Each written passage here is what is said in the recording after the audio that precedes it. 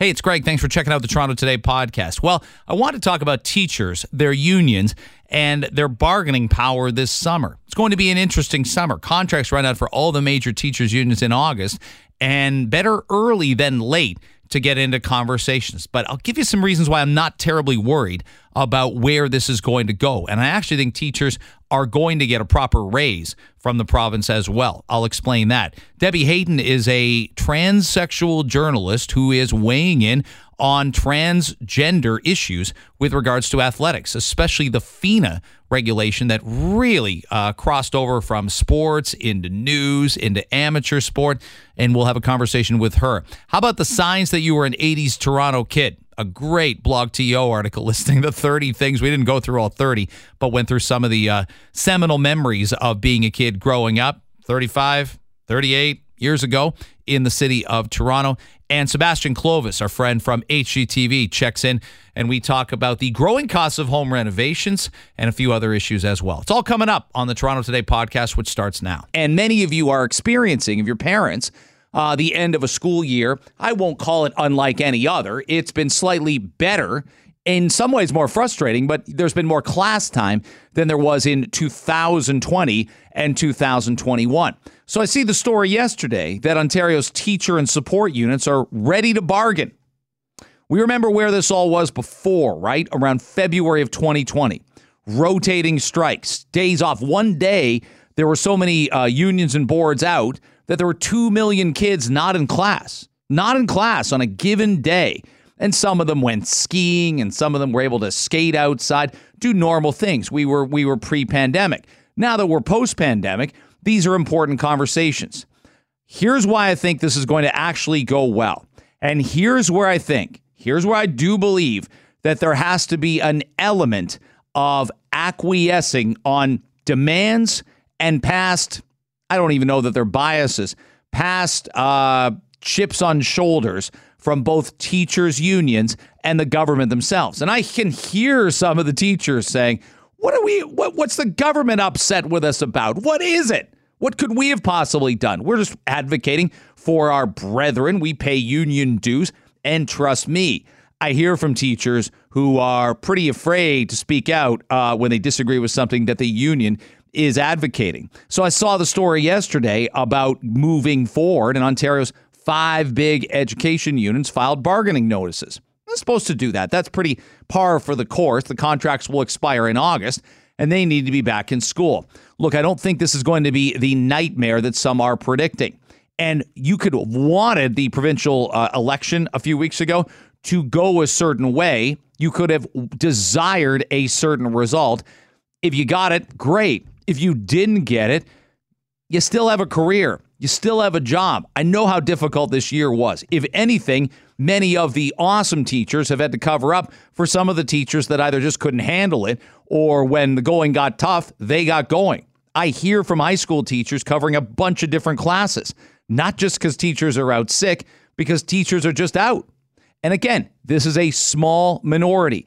I hate talking about people as an entire group. You know, I bristle when I hear the media, the police. I even think it gets down to wondering and debating as to why a group feels a certain way. White people want this. Black people want this. Gay people want this. Take me to their leader. Who's their leader? Who's that leader of white people? Who's that leader of gay people? You tell me. I'm more than willing to listen. But I think we're still individuals at the end of the day. And I hear from enough of these individuals in the education community that they want to get a deal. They want to have good conversation before September starts. Here's what I think is going to happen here. I think teachers are going to get a raise. I think they're going to get an increase on that 1%. I do believe that. I think they will get paid, not dramatically so, but the issue when it comes to education is not going to be salary. It's not going to be salary. It's not going to be pension at a certain point in time. Now, I know some people think, oh no, Ford majority government, Stephen Lecce is still the education minister. They're going to play hardball with the teachers. There is some leverage there on the education side as well. Leverage is an important thing. You got to know you have it. You have to be willing to use it when you do have it. And many of the times those two things they're not in concert. They don't collide together. Remember as well, I think the government can point to teachers and say, little bit of amplifying the danger of schools by some of the teachers. I do think that. And in 21, last summer at this time, I must have had several conversations on this radio show and on this radio station about the idea of a vaccine mandate.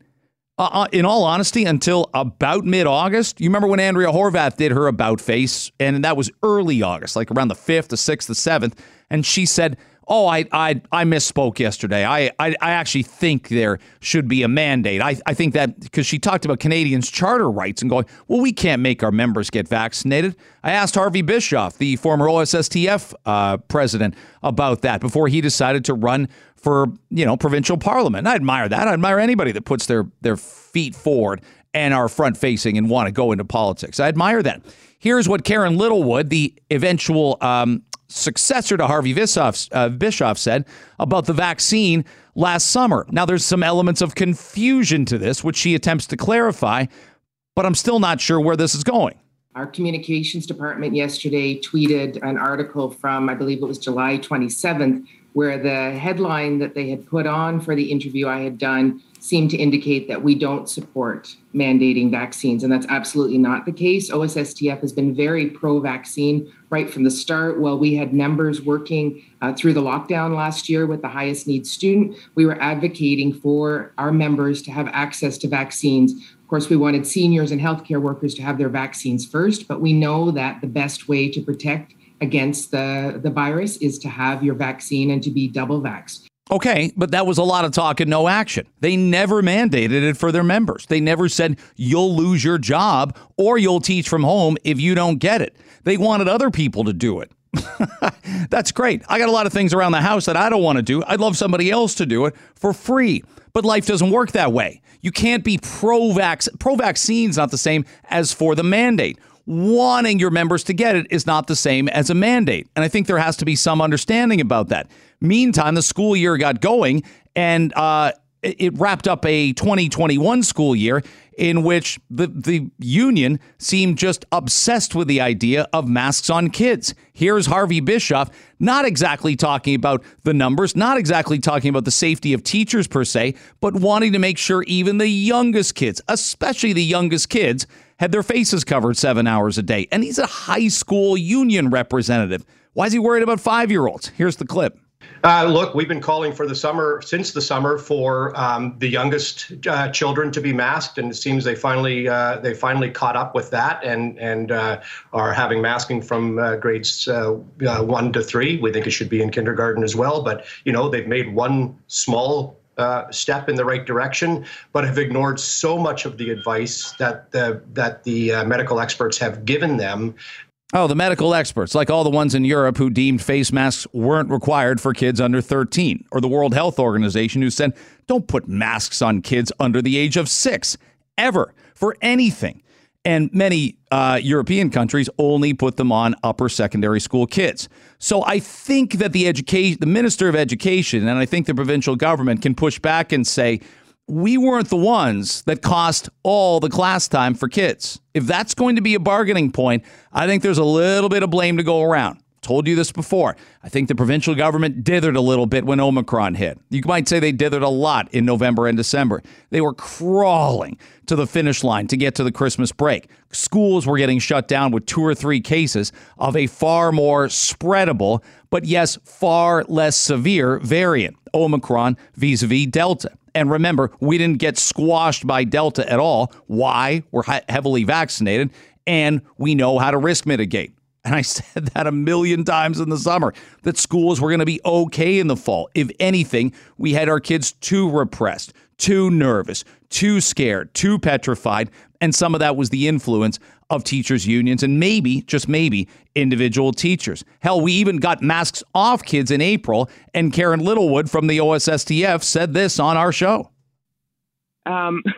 It's so hard to say with COVID because it's exactly what you're saying. It's waves and it comes and goes in different areas. And, it's really difficult to track what's going to happen next with COVID. We're not at the endemic stage yet. We have to be following precautions. We have to make sure that workers are protected and that they're healthy. They still need access to sick days, because if people are going to get COVID again for a second time, do they still have sick days? Are they going to be able to stay home and protect themselves? Okay, gotcha on sick days. Absolutely. But teachers already had more than enough. Most teachers have almost burned through all their sick days by this point of the year. It's the middle of June. So I think it's going to be a really interesting negotiation, but I'm not expecting strikes in September. I'm not expecting labor strife. I'm not expecting your kids and my kids not to be able to go to school. What I am expecting is a renewed emphasis on sign up for extracurriculars, give this extra time, stay behind and lead these students, get field trips going again. This has to be a normal school year. In a million different ways, this has to be a normal school year compared to what the last 2.5 have been, period. And I see this in the Toronto Star. I mean, I'm not going to fall for this, okay? This headline. Many students fell behind in the pandemic, but the youngest ones are hurting most. Learning loss is the least of it. Many of us told you that would be the case. I'm not I told you so guy, but we discussed this over and over again. If you're, I don't know, a newspaper that amplified and exaggerated a lot of the concerns and decided to talk to the most scared person in a subdivision about how they're afraid to send their kids to school, if you talk to the most wrong doctor over and over again about things that were going to happen that still never end up materializing, you don't get to bring the violins out and say you're concerned about how much learning loss there was during the pandemic. Sorry, you don't. I mean, it was devastating, but you didn't see the signs. You didn't see the headlights until the car drove into the wall. Shiva Siddiqui joins me right now. I'm off to Wonderland today, by the way. Oh, so's my eldest. Stop it. Yeah, so I'll tell them to keep an eye out for you. Yeah, it's their school trip. That's it. School trip today at Wonderland. They chose this over ROM. They could have done ROM and the aquarium in the same day, and they decided, no, we want rides and sun and ice cream and screaming and walking a lot of pavement and getting lost. Although I don't really, and making jokes about who's going to end up in Snoopy Land. Oh, I've been making jokes about that all week. That's right. Him and his best friend will be in Snoopy Land or Snoopyville. I can't remember. Yeah, it's been so long. and I'm the only one. My wife is not a ride person at this point. She used to be, and post children, she says things make her dizzier. Yes, that's exactly me. I used to love the roller coasters. Ever since I gave birth, keep me away from them. I can't do it anymore. Yeah. Well, I mean, I was in that room too, and I don't feel. Of course. I don't feel like the Leviathan or Behemoth messes me. Although I won't go on the Yukon Striker. I'm too afraid. The risks are too great, as we've said for a couple of years now. I'm quite worried about it. We saw this story, and there's no hard turn and good way to get into it, but. It's the most awful thing in the world involving the Lake kid's father, who committed suicide per York Police's report on Monday morning, post Father's Day weekend. And yet, Sheba, you shrug your shoulders and you're like, you're not surprised. It's just a tragedy added on to the tragedy that this was already. Oh, this unfortunate death is on Marco Muzzo's hands. That's what I believe. I believe that man, that very selfish man, and I'm never going to stop saying his name. His family's known as the Pemberton Group. So every time you see a sign around Toronto as the Pemberton Group, that's his family. We're putting money into their pockets. When you go to Vaughan Mills, do you ever go to Vaughan Mills? Yeah, the shopping area? Sure. Yes. Yeah. So there's the huge new Vaughan Hospital, called the Cortellucci Vaughan Hospital. The Muzzo name is right there. There's a Muzzo Tower. Yeah, right there to see. And every time I see it, it just puts such a bad taste in my mouth about that hospital. It's wonderful, Vaughan. You have a new hospital. Why do you have to put that name front and center? You know why? Because money talks. U of T has the Muzzo Family Alumni Hall. Why? Because money talks. I feel as sick kids, where these kids were taken, where Daniel, Harrison, and Millie were taken that day. Sick Kids has a huge wall with the Muzzo family name. It's everywhere. This man was supposed to do 10 years. 10 years. He did half of that. And so now, of course, I'm not surprised. You're not surprised. How do parents survive after that? Jennifer Neville Lake has been a pillar of strength through this. through her social media, through her tweets, through explaining what she's seeing, through talking about her feelings every time Marco Muso's parole decisions come forward. She has been so active online, and it's just such a sad story. That part has to, I'm really interested to comment on some of what you said, but I think you and I talked about it briefly yesterday. Something happens like that to me, I almost need a new identity, a new place, a new space and time. I need to live in Europe. I need to live in Australia. I need to do something, because everything, I said this to my wife last night, you drive past your kid's former elementary school, it would remind you. A baseball field, it would remind you. And I don't know that I could handle that level of grief on a daily basis. You're always going to remember people. When we lose our parents, you'll remember them and but you'll think fond things, because the goal was they lived out their entire existence. And these kids never, ever got an opportunity to. I think you'd have to almost become a different person. And I who's to get inside the father's head? But I shrugged my shoulders and just, it was this huge weight. And I thought, I'd understand it. I'd understand the absolute feeling of helplessness. And I'm going to get personal. How does anyone keep a marriage together? How does anyone, bond greater when you've suffered this massive loss together? I'm sure it was difficult for both parties. I never like getting inside people's marriages. People have no idea what goes on in another relationship. So I really do try not to judge it. But how could you keep anything together after this?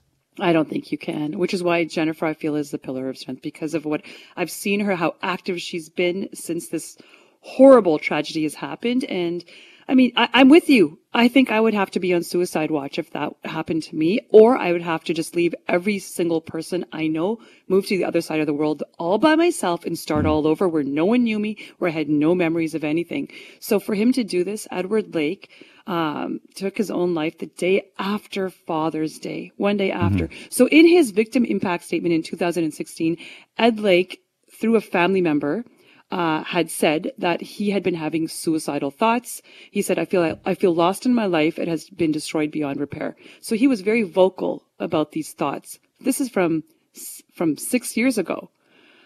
So, I mean, it doesn't surprise me either. I don't even know. I just don't. Marco Muso I don't get his name off of these buildings. Get his names. He was 3 times over the legal limit. 3 times over the legal limit. Coming back from Miami on his private plane from his bachelor party. Now, I'd say this. Here's what I'd say. I don't think his money and influence had much to do with the original sentence. I think it had a lot to do with them springing him from parole. This Brady Robertson, right, who was 19, we talked about him, who killed 3 kids and a mother in Brampton, got 17 years. And you and I talked about it the next day. And too often, we had low expectations as to what he'd get. If you'd asked me, I would have said 8. I was shocked it was more than double that. I know you said it's not enough, and in my heart of hearts, I don't think it's enough either. That takes him till his mid-30s. The Muso problem is the parole board, and I look at this quote, well, he's at low risk to reoffend. I don't care. I don't care. I want this to be punitive. I don't care if he is of low risk to reoffend. I care about what he did do in the first place, and the building's a tricky one. I'm not going to say I agree. I think there's going to be a push to take the name off it, but there's a father of Marco Muso who no doubt walks every day in embarrassment and shame and anger about what his son did. That's his name, right? That's his kid's name. But that matters. Yes, that matters emotionally. Your kid ruined the family name. So now this is what you guys have to pay for it. Find another name. Use another alias. I don't know. Figure out your great-grandfather's name. Put that on there. Get the Muso name off of every building. Pemberton, U of T, sick kids, Coeur d'Alene Vaughan Hospital. Get it off. There's a petition, actually. I saw there's a petition that's been started online for Coeur d'Alene Vaughan Hospital to get the Muso name off. And there are a couple of amazing Italian restaurants in that area that I go to. And every time I go there, I just look really like the taste in my mouth when I see Coeur d'Alene Vaughan Hospital and the Muso name. It's just disgusting. Get the name off. Yeah, sure. His father worked hard. His grandfather worked hard. But your son, your very entitled, selfish son, ruined the family name. And this is what happens when he ruins the family name. He also, I believe he got married during that time. I'm not fully sure. Him and his fiance, I'm not going to say her name at the time, fiance, they're just totally MIA online, obviously. And they have a lot of money because you can't even find any history. When you go on Google and you search someone and you can't find any history on them, that's pretty impressive. He's still not out. I think he's still at a community facility for another couple years, but he's got full parole, but has to live at this community facility, and he can't drink. And he's asked to relocate to York Region. Okay. He wants to be back in the same community. He wants to be back, and he says it's because of his family's offices and their buildings and work. And the parole board just said, okay, you obviously don't understand how traumatic that would be for the victims' families to have you there. Yeah, it's a weird one. I'm going to only put myself in his shoes for 30 seconds and say, yes, I'd want out of prison, but what I'm not realizing is that by not just pleading guilty, taking what the judge gave me, I'm probably drawing more ire towards my family, because I can say all the right things, but if I'm using every legal loophole to get out ASAP, that may not make me, exactly a paragon of honor and accountability in my own community. That tells you exactly who he is, what his character is. And he's 36 years old now, right? He's going to, I don't know, I can't say anything about his fiance other than she has horrible taste in men, but he's going to start a family of his own one day. He's going to be a dad one day, I'm assuming. And I don't know if he will ever understand the impact of what he did. And maybe so does Brady Robertson, who will get out around the same age. Again, there's a 19-year-old who's going to prison for 17 years. Again, that's almost the precedent-setting case. What'll be disappointing is when a parole board comes around in 5 years and said, you've been such a good kid in prison, model citizen. How about you're out at 22, 23, and you've got an entire family, right? This dad, remember, this is the dad that was left behind, lost his wife, lost his 3 kids. And this would be probably his 3rd Father's Day without his wife and 3 children. Yeah, and Brady's in 17 years. Who knows where he is? Marco Moose is in some fancy facility in Muskoka where he gets conjugal visits, where it's like a retreat. It's a retreat. Yeah. So we talked about this briefly on the show yesterday. We had a lot of conversations in our own household. And I was watching TV, and every now and again, this was a massive story on the national news last night. I know it's made international sound waves as well. FINA is the regulating body for swimming. And on Sunday, they decided we're going to restrict participation of transgender athletes in the elite women's competitions. They want to find a way. I'm paraphrasing as if I'm on FINA. We've got to find a way to keep the sport fair for biological women and have an open category for transgender athletes. It sounds a lot more complicated than it is. It is certainly an issue that is I've been around sports my whole life. I can't think of something that's divided people more. And I hate just the concept that it's gone along political lines. And it has. There's no doubt about it. And especially in the United States, some of this intensified after a swimmer named Leah Thomas at the University of Pennsylvania in the Ivy League became the first transgender NCAA champion in Division I history. She won the women's 500-yard freestyle, wants to swim nationally, wants to swim in the next Olympics in Paris. And as of right now, that's not going to be deemed possible. I want to bring on our next guest. She wrote about this ruling on unheard.com. She is Debbie Hayden. Debbie, thank you very much for crossing the Atlantic, taking the time with us. I also see you're a physics teacher. Physics was my worst subject, but I hope you would have at least tolerated me as a student trying to learn. It's great to have you on the show today. You're very welcome. You're very welcome, Greg. Good to be with you. Tell me a little bit about this. I mean, the headline, the headline is often not matching the script, but the headline of your story is FINA's trans ruling is a return to common sense. The ruling surprised a lot of people, Debbie. What was your initial reaction to it on Sunday? Well, I was pleased with the ruling. We have to remember that sports are segregated not because of how people feel about themselves, but because we all have sex bodies. If it wasn't for that, why would we segregate sports at all? People would just compete together. But because men and women have different bodies, and men are stronger, they're faster than women, it makes sense to have separate categories for men and women. Now, what's been happening in recent years with transgender athletes is competing in the other category. It leads to inherent unfairness. And I suspect it was Leah Thomas, which has crystallized concerns in a lot of people, that if this carries on, then there is one group of people who may well dominate women's sport, and it's not women. Thomas is also, I don't want to say it's a unique case, but it's an obvious case of someone who made a transition from male to female very late. In fact, after she was 19 and a half, and thus has a lot of the hormones and a lot of the testosterone that FINA looks at and says, this is what makes the competition unfair, is that the transition wasn't nearly early enough to even have a conversation about whether it's a level playing field. Well, yes, once you've been through male puberty, your bones are different, your muscles are different. You've always got hips which were designed for running and throwing and hunting and not for carrying children. There is a difference between men's bodies and women's bodies, and it's not just the testosterone which is in our blood at that very moment. It's one of those scenarios as well where I've never seen anything quite like it. People ask me and they say, what has divided people so much, and why are they so divided? And all I say is I'm like, there are two remarkable gay icons in the sport of women's tennis, Billie Jean King and Martina Navratilova.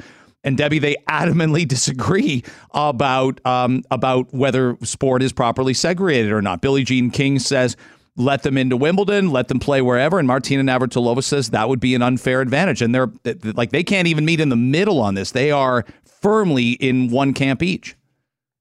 Well, they are, and those two. It's quite interesting when you look at their two backgrounds and their two careers.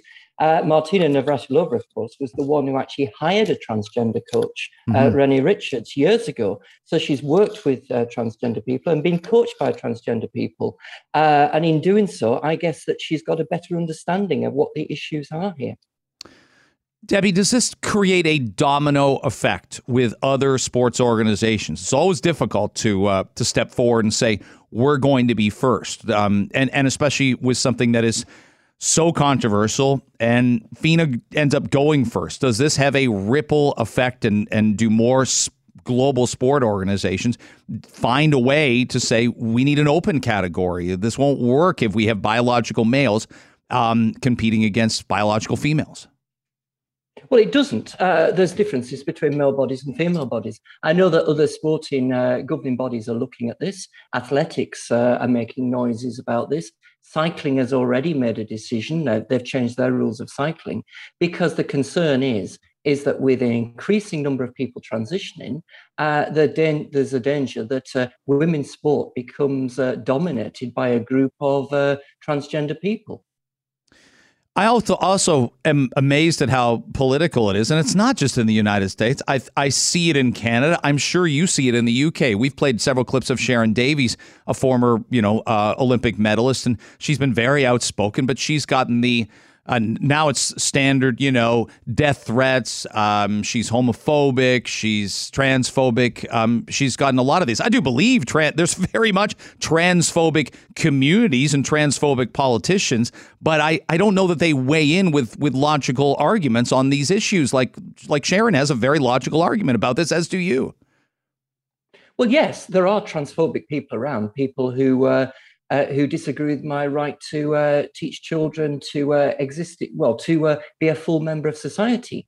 But this is a different group. This is a group who are looking at rights and looking at balance in different people's rights, and also thinking about the responsibility of transgender people as well. Yes, we're accepted in society. People will work with me. I work with other people. But our responsibility is not. We have a responsibility not to impose ourselves on other groups. And what's been happening here is that there's been the idea that because people are transgender, we're somehow different to everybody else. We're not. We're normal human beings, the same as everybody else. And occasionally people are going to disagree with us. And disagreeing with transgender people and transgender people's ideas is not transphobia. Debbie Hayden is joining us on Toronto Today. A great pleasure to have her on. People have asked me, and because it became, I'd like to think we're all a ton more enlightened than when these discussions first started happening about the runner Caster Semenya. This is a much different scenario than whether or not Caster Semenya should have been running in the Olympics, is it not? It is different. And going back to the FINA ruling, the FINA have actually conflated transgender and intersex, which I actually regret that, because these are two different things. Transgender people are people who have some psychological condition, they identify in some ways, whereas intersex people have got a diagnosable condition related to their sexual development. And these are very different issues that should be dealt with separately. Do you worry about what FINA's regulation is, Debbie, is that, here's the quote, and you quoted it as well in your story, if they can establish to FINA's comfortable satisfaction they have not experienced any part of male puberty beyond Tanner stage 2 or before age 12, in essence the same thing, whichever is later. 12 is, this is me saying this from conversations with other parents, 12 is awfully early to get going on making a firm decision. I think you can have a gender identity at that age. It's another thing to have had a surgical procedure. It's another thing even to be on puberty blockers. That would come in the next few years. But do you worry that this will create, some critics of the ruling say, well, this will create having to make an irreversible decision before age 12. But I can't believe any parents thinking, well, you won't be able, if we don't get this done in the next 3 months, Olympic swimming is out. I just don't think that's how it works in families that are progressive and are educated on these topics. Well, children that age have had their puberty blocked. Their claim is that it's reversible. I don't believe it is. We've got no evidence about whether it's reversible or not, and there's evidence emerging that it causes harm. So I think this is a mistake. I think it's a mistake by FINA to make that ruling in there, and I think it will put extra pressure on 10, 11-year-old children who are confused with their gender. I really do. And I also worry about other regimes across the world. I'm not thinking about Canada or the United Kingdom, but in Germany, in my living memory, Germany was doping their female athletes in the 1980s. East Germany, especially, weren't they? Before the Berlin Wall fell down. Yeah. In East Germany, this was going on. This is what brought Sharon Davis into this debate, because she was competing with people who had been doped effectively. Now, what the temptation must be for similar regimes now is to look at their 10, 11-year-old boys, the best swimmers there, and be thinking about how they could perhaps how they could put country before the individual children. That worries me. It was a great pleasure to have you on. You can find her at Debbie Hayden on Twitter. Her piece, her opinion piece is on unheard.com. Debbie, thank you very much for making time for us in Toronto. I enjoyed our conversation. You're welcome. Good to talk to you, Greg. We saw this list on BlogTO and absolutely couldn't resist, because the headline grabs me right away. 30 signs you grew up in Toronto in the 1980s. Now, I didn't grow up in Toronto in the 1980s, but I can tell you every single opportunity. We're going to drop your sister off. We're going to meet a friend. We want to go out for dinner with another couple. Take me, please take me. How can you take me? I can be 11 years old. You can leave me in the hotel room. I'll be fine, but I just want to be in Toronto. And every, obviously, chance you got to go to a Blue Jays game or something else. You did these things. So I am not a Toronto kid, but luckily, Gord Rennie and Sheba Siddiqui, you guys are more Toronto kids than me. You just are. Oh, yeah. Right? Gord, where'd you grow up? Scarborough. Okay. Ooh. It's downtown all the time. Yeah. And that felt like probably less its own borough right now. That just felt like East Toronto probably to you. Yeah. Because we didn't sort of GTA all this up and have all these regions. By the way, I keep hearing people say the GTA area. Is that not that's in the Greater Toronto area? Yeah. Is that what that is now? Yeah. Don't say that, people on maybe other stations, whatever. But don't say that.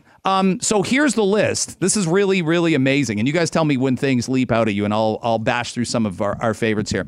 Sign one. If you were really, really lucky, your friend's birthday party would be at Tour of the Universe, a space shuttle simulator located beneath the CN Tower that flew you to Jupiter and back. I have no knowledge of Tour of the Universe. Oh, yeah. I remember that vividly.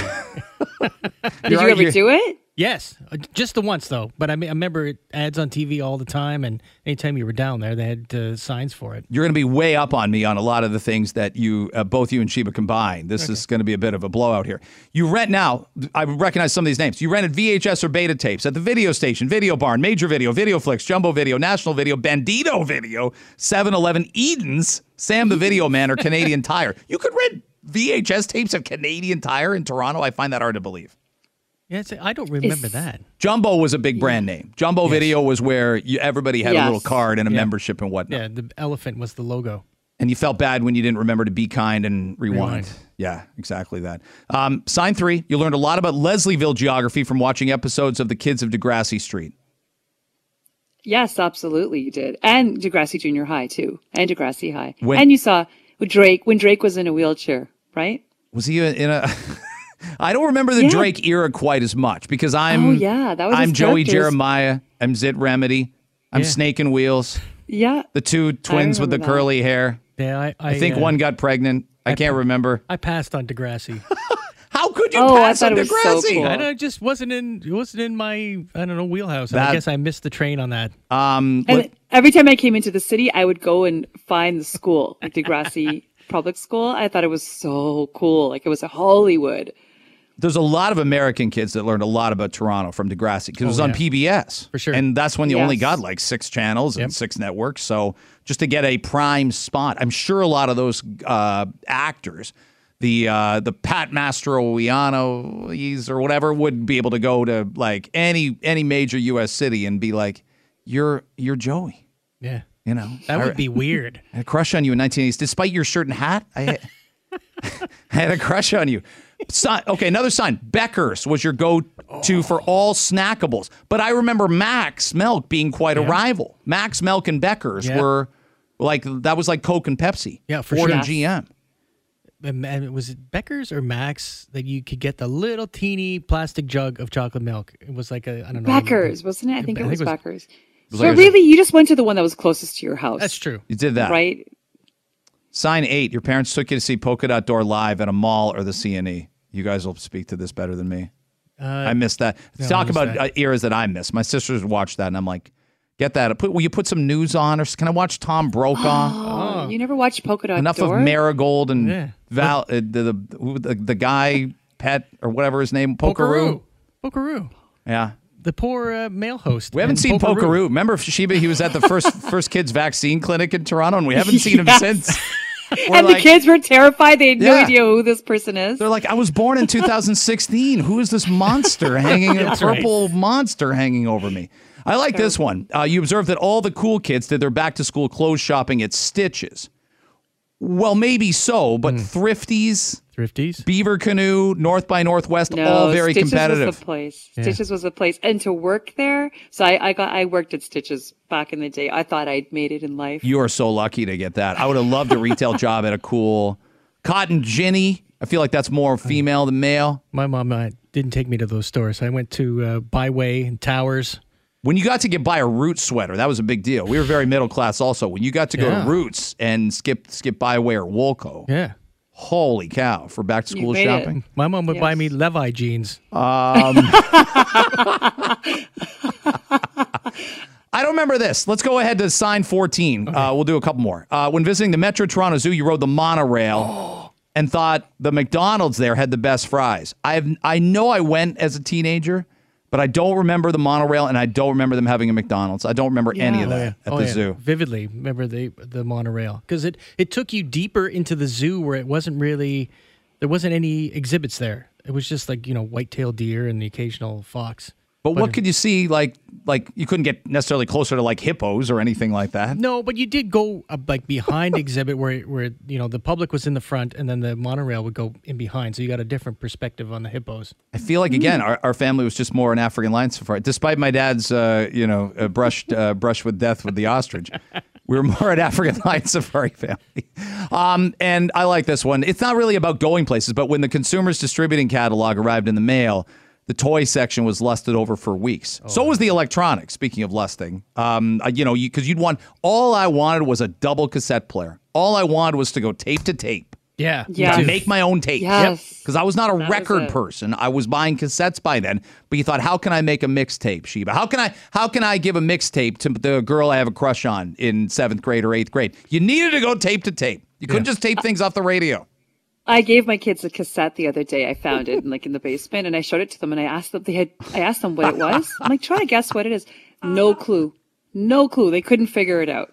Couldn't figure it out. I love this. This is on BlogTO, so full credit to them for finding 30 signs, and there's a ton more involving arcades and watching 20-minute workout, which I do think I watched that, and I think my mom attempted to do the 20 minutes. I think she lasted 7 of the 20 minutes once. This was, I thought, fantastic journalism, and I enjoyed reading it. We wanted to have the author of the piece on from the London Free Press. He is Dale Crothers and joins us right now. Dale, thanks very much for making the time for our show. We appreciate it. Good morning, Greg. Thanks for having me on. Totally. Are you a Londoner by nature like myself? I am. Yes, I am. I'm not in London today, but that's where I was born. And that's where I work out of. Where'd you go to high school? I went to Catholic Central. Oh, CCH, the Mighty Crusaders. Okay. Yeah. Yeah. I went to Medway, and then after expulsion, I left to take OACs and get done. And I wanted to get done my grade 13 and a half year, and then I went to Oak Ridge. So I was sort of a West London, Masonville kid up in that range. Love that area. Big difference between Medway and Oak Ridge, I'm sure. Country boys to all those snobs. Yeah. I wasn't. I'm like, oh, you're all going to the Hunt Club later today to golf with your parents. I'm like, I'm not. It's one of those things. So this is really something, because you can imagine we had a span of shootings in the GTA over the weekend, and we talked about it on the show yesterday. And a lot of this, as Mark Saunders, the previous police chief, and James Raymer, the new chief, have documented, has a lot to do with street gangs. But you wrote that there's a lot of cities smaller than, say, your Toronto and Ottawa. A lot of police chiefs are saying this is a problem in our community, and we don't have near the resources of a Toronto and Ottawa to deal with these street gangs. Yeah, street gangs, it's really a loose definition, but a criminal organization is defined as a group of 3 or more people committing a serious offense for material gain. So that can constitute a street gang. So they're loosely organized, and street gangs traditionally are associated with turf territory, right? They have a certain neighborhood in Toronto or Scarborough, something like that. But what this report from the Ontario Association of Chiefs of Police found is street gangs are more likely to engage in criminal activity outside of their home turf. So they're leaving the GTA, going to other communities in southwestern Ontario, particularly, to commit crimes because they feel more anonymous. They're not known to police, and they feel there's more of an opportunity there. So we see them expanding to these other communities, and that presents challenges for police, because police aren't familiar with the players. They're not familiar with how they operate. And of course, police have methods to combat this. They're sharing intelligence to track the movements of these street gang members, and working together in collaboration is the biggest way to kind of combat these illegal activities, is what they say. Dale Crothers is joining us on Toronto Today from the London Free Press. Is a story that he wrote yesterday about it. And you make the case that, look, the age demographic's pretty easy to drill in on and narrow down. You write, and this makes sense to most people, is the ages between 19 and 21. We wouldn't expect to find very many 35-year-old street gang members, or a street gang leader that has a 2-car garage and a pool in his backyard. It is kids that are primarily either out of high school or didn't finish high school, and they're that age when a lot of other kids are starting in the workforce, or they're in university or college, but they're not. That's exactly it. 18-21 is the prime age for street gang members. Of course, minors are also involved in street gangs, but the report highlighted how street gangs are unlike other organized crime members. Traditional crime families, as we know, the mafia is what we call it, or outlaw motorcycle gangs. They're significantly older than street gang members. And one of the reasons is if you're involved in a street gang, you're involved in crime, and you end up in jail, you end up getting hurt, you leave it. It's a young man's game, really, right? Like you said, you're not going to be doing this until you're 35.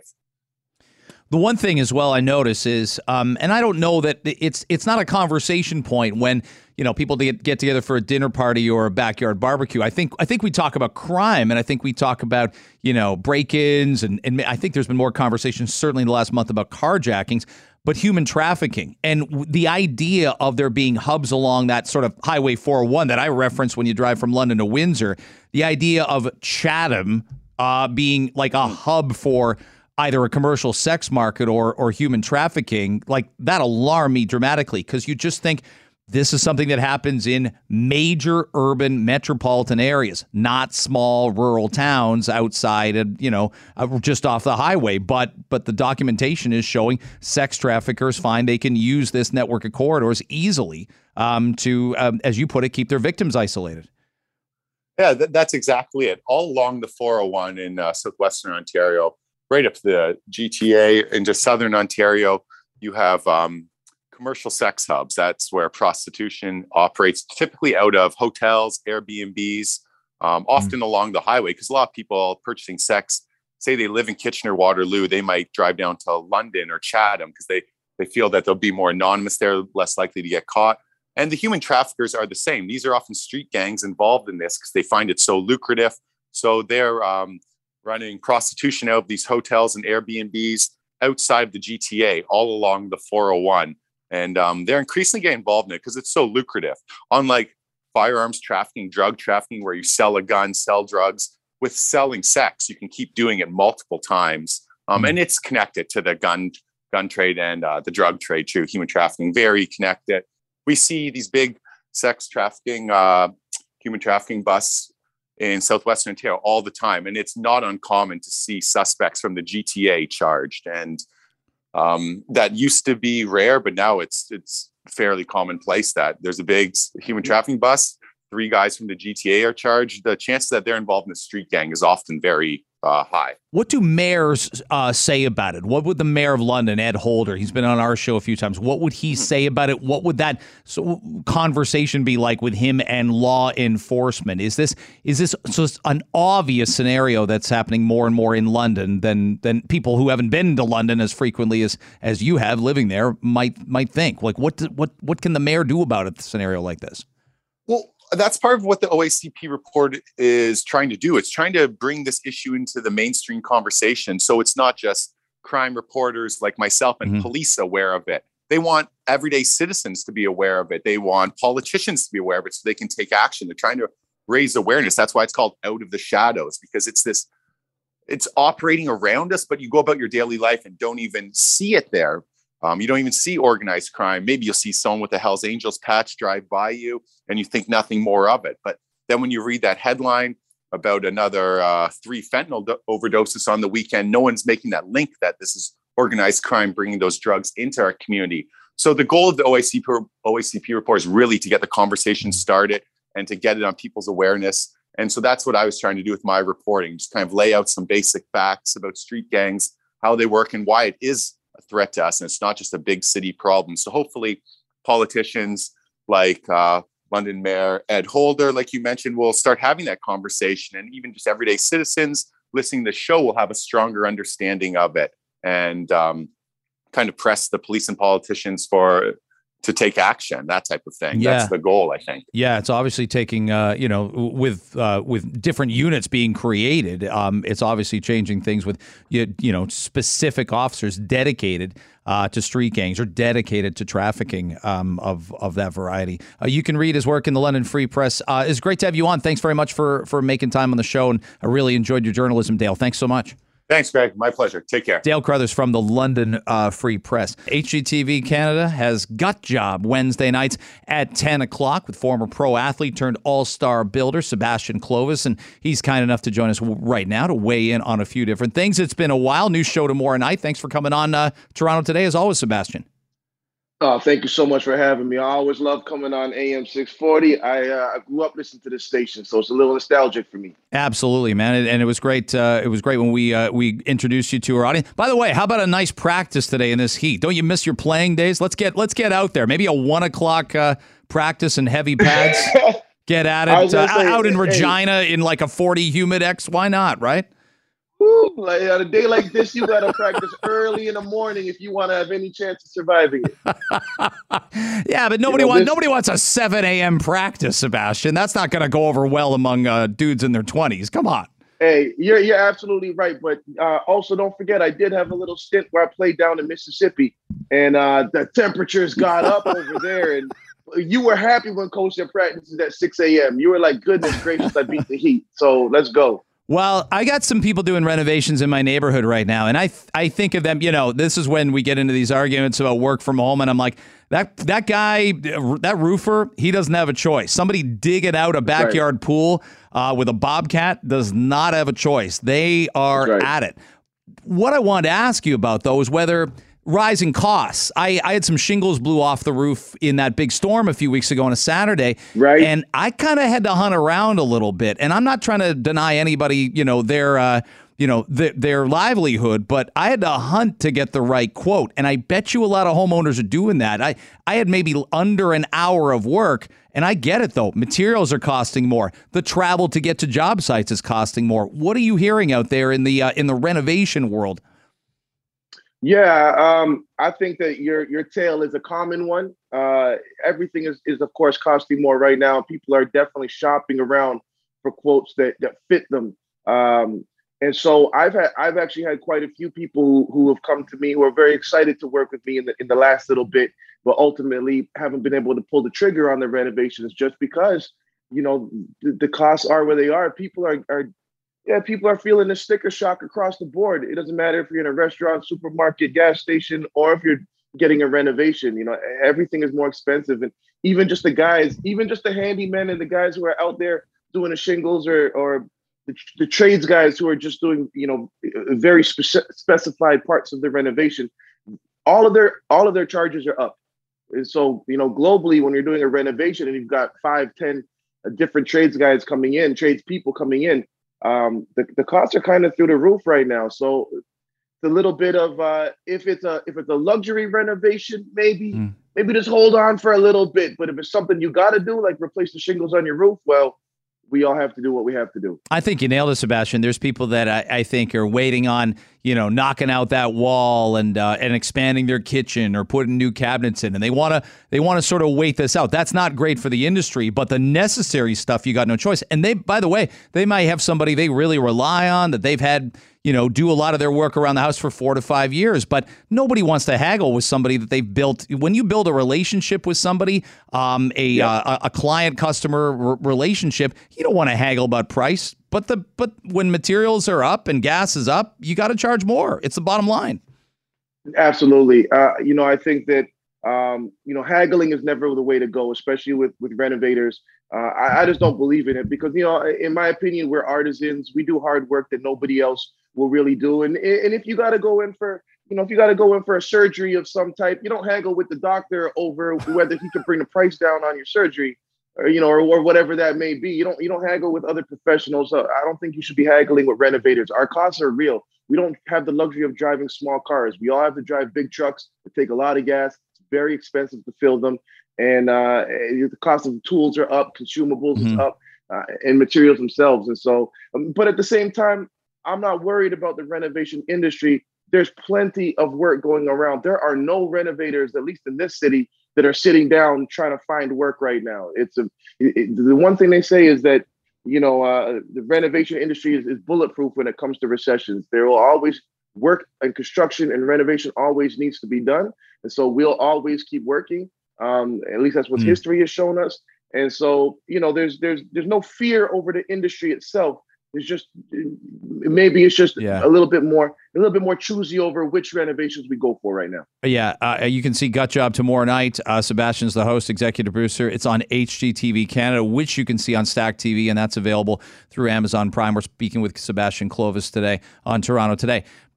Pandemic precautions. I don't think it just matters for contractors or workers. We had a guy in to take popcorn off that popcorn ceiling stuff off a ceiling. Yeah.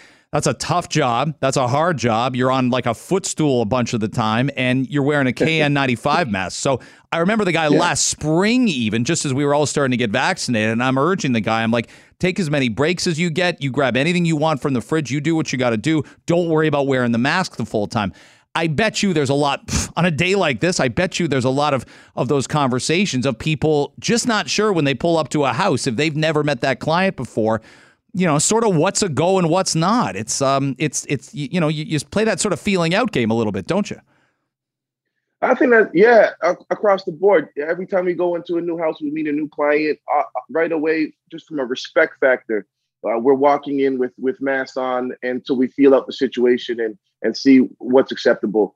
And but I'll tell you what, it's definitely hard to wear those big respirator masks when the temperature is what it is right now. And I don't know, if you know a roofer in your life on a day like today, just call them and check up on them, because when they're up on those roofs with that sun coming down and they got the propane torches burning the tar down and the heat's hitting the black tar and then bouncing back up onto them. They're hard workers and they deserve their flowers. I'm glad you said that. Yeah, 1,000,000% agree with you. Hey, as a former varsity athlete, really curious. We talked to a few parents talking about the university experience. We're all hoping for normalcy. You probably are like me. You can't imagine having like 2 years of your academics and your athletics blown up because of COVID. Some of what we did, I'd say we had to do. Some of it we could debate whether we did too much. What's your hope when you think about yourself at 18, 19? What's your hope for normalcy this fall with kids going to university and colleges, whether they're playing football or just going to school? That university experience is it was everything probably to you, just like it was to me. Yeah. No, it really was. It was so much bigger than academics and even athletics. It was the whole social experience and getting out from mom and dad's house and getting on your own too and being self-sufficient, self-reliant. And those are very formative years. And so I hope that the students going in, well, from the athletic standpoint, I really hope that the 2 years didn't crush anybody's dreams and that they can get back on the field and be able to play at the level that they were expecting themselves and hoping themselves to be playing at this point in time. And then they can just do it with love in their heart and let go of a lot of the fear. And just from that social standpoint, listen, man, I hope the kids are out there and they're throwing some house parties and they're enjoying themselves. And I do. And they can do their little jobs. They're bouncer. I was a bouncer in university. And so, I hope the guys can get back out there and get out to the clubs and work in security. Just be able to have some of those stories that both you and I have. So when they're a little bit older, they can look back on this with a fond memory. That's right. And also know that the money they spent on university was worth it. And tell mom and dad to go away for the weekend and take a romantic vacation. They haven't had much time together it doesn't have to turn into risky business. That house party doesn't have to turn into that kind of scenario. But, we'll see what happens. Oh, absolutely. Absolutely. I didn't mean a crazy wild Santa house party. I just meant like a regular, have a few beers and play with a deck of cards, Yeah. Just innocent stuff like we all were involved in college. 100%. Yeah. Who's kidding who? That's right. Hey, good luck. Obviously, the show's a big hit on tomorrow night. We'll all be watching on HGTV Canada. I know you're cutting some stuff for season 2 right now. So glad it's been greenlit to come back. And thanks for being a friend to our show. We'll have you on more often in the summer. I promise. Thank you so much, Greg. I really appreciate it. You bet. Sebastian Clovis joining us from HGTV Canada's Gut Job. What a great find for Talk Radio. Great to have Sebastian on. Thanks for checking out the Toronto Today podcast. We're back with a live show tomorrow, 5:30 to 9. You can hear it on the Radio Player Canada app and at 640toronto.com. Appreciate you listening.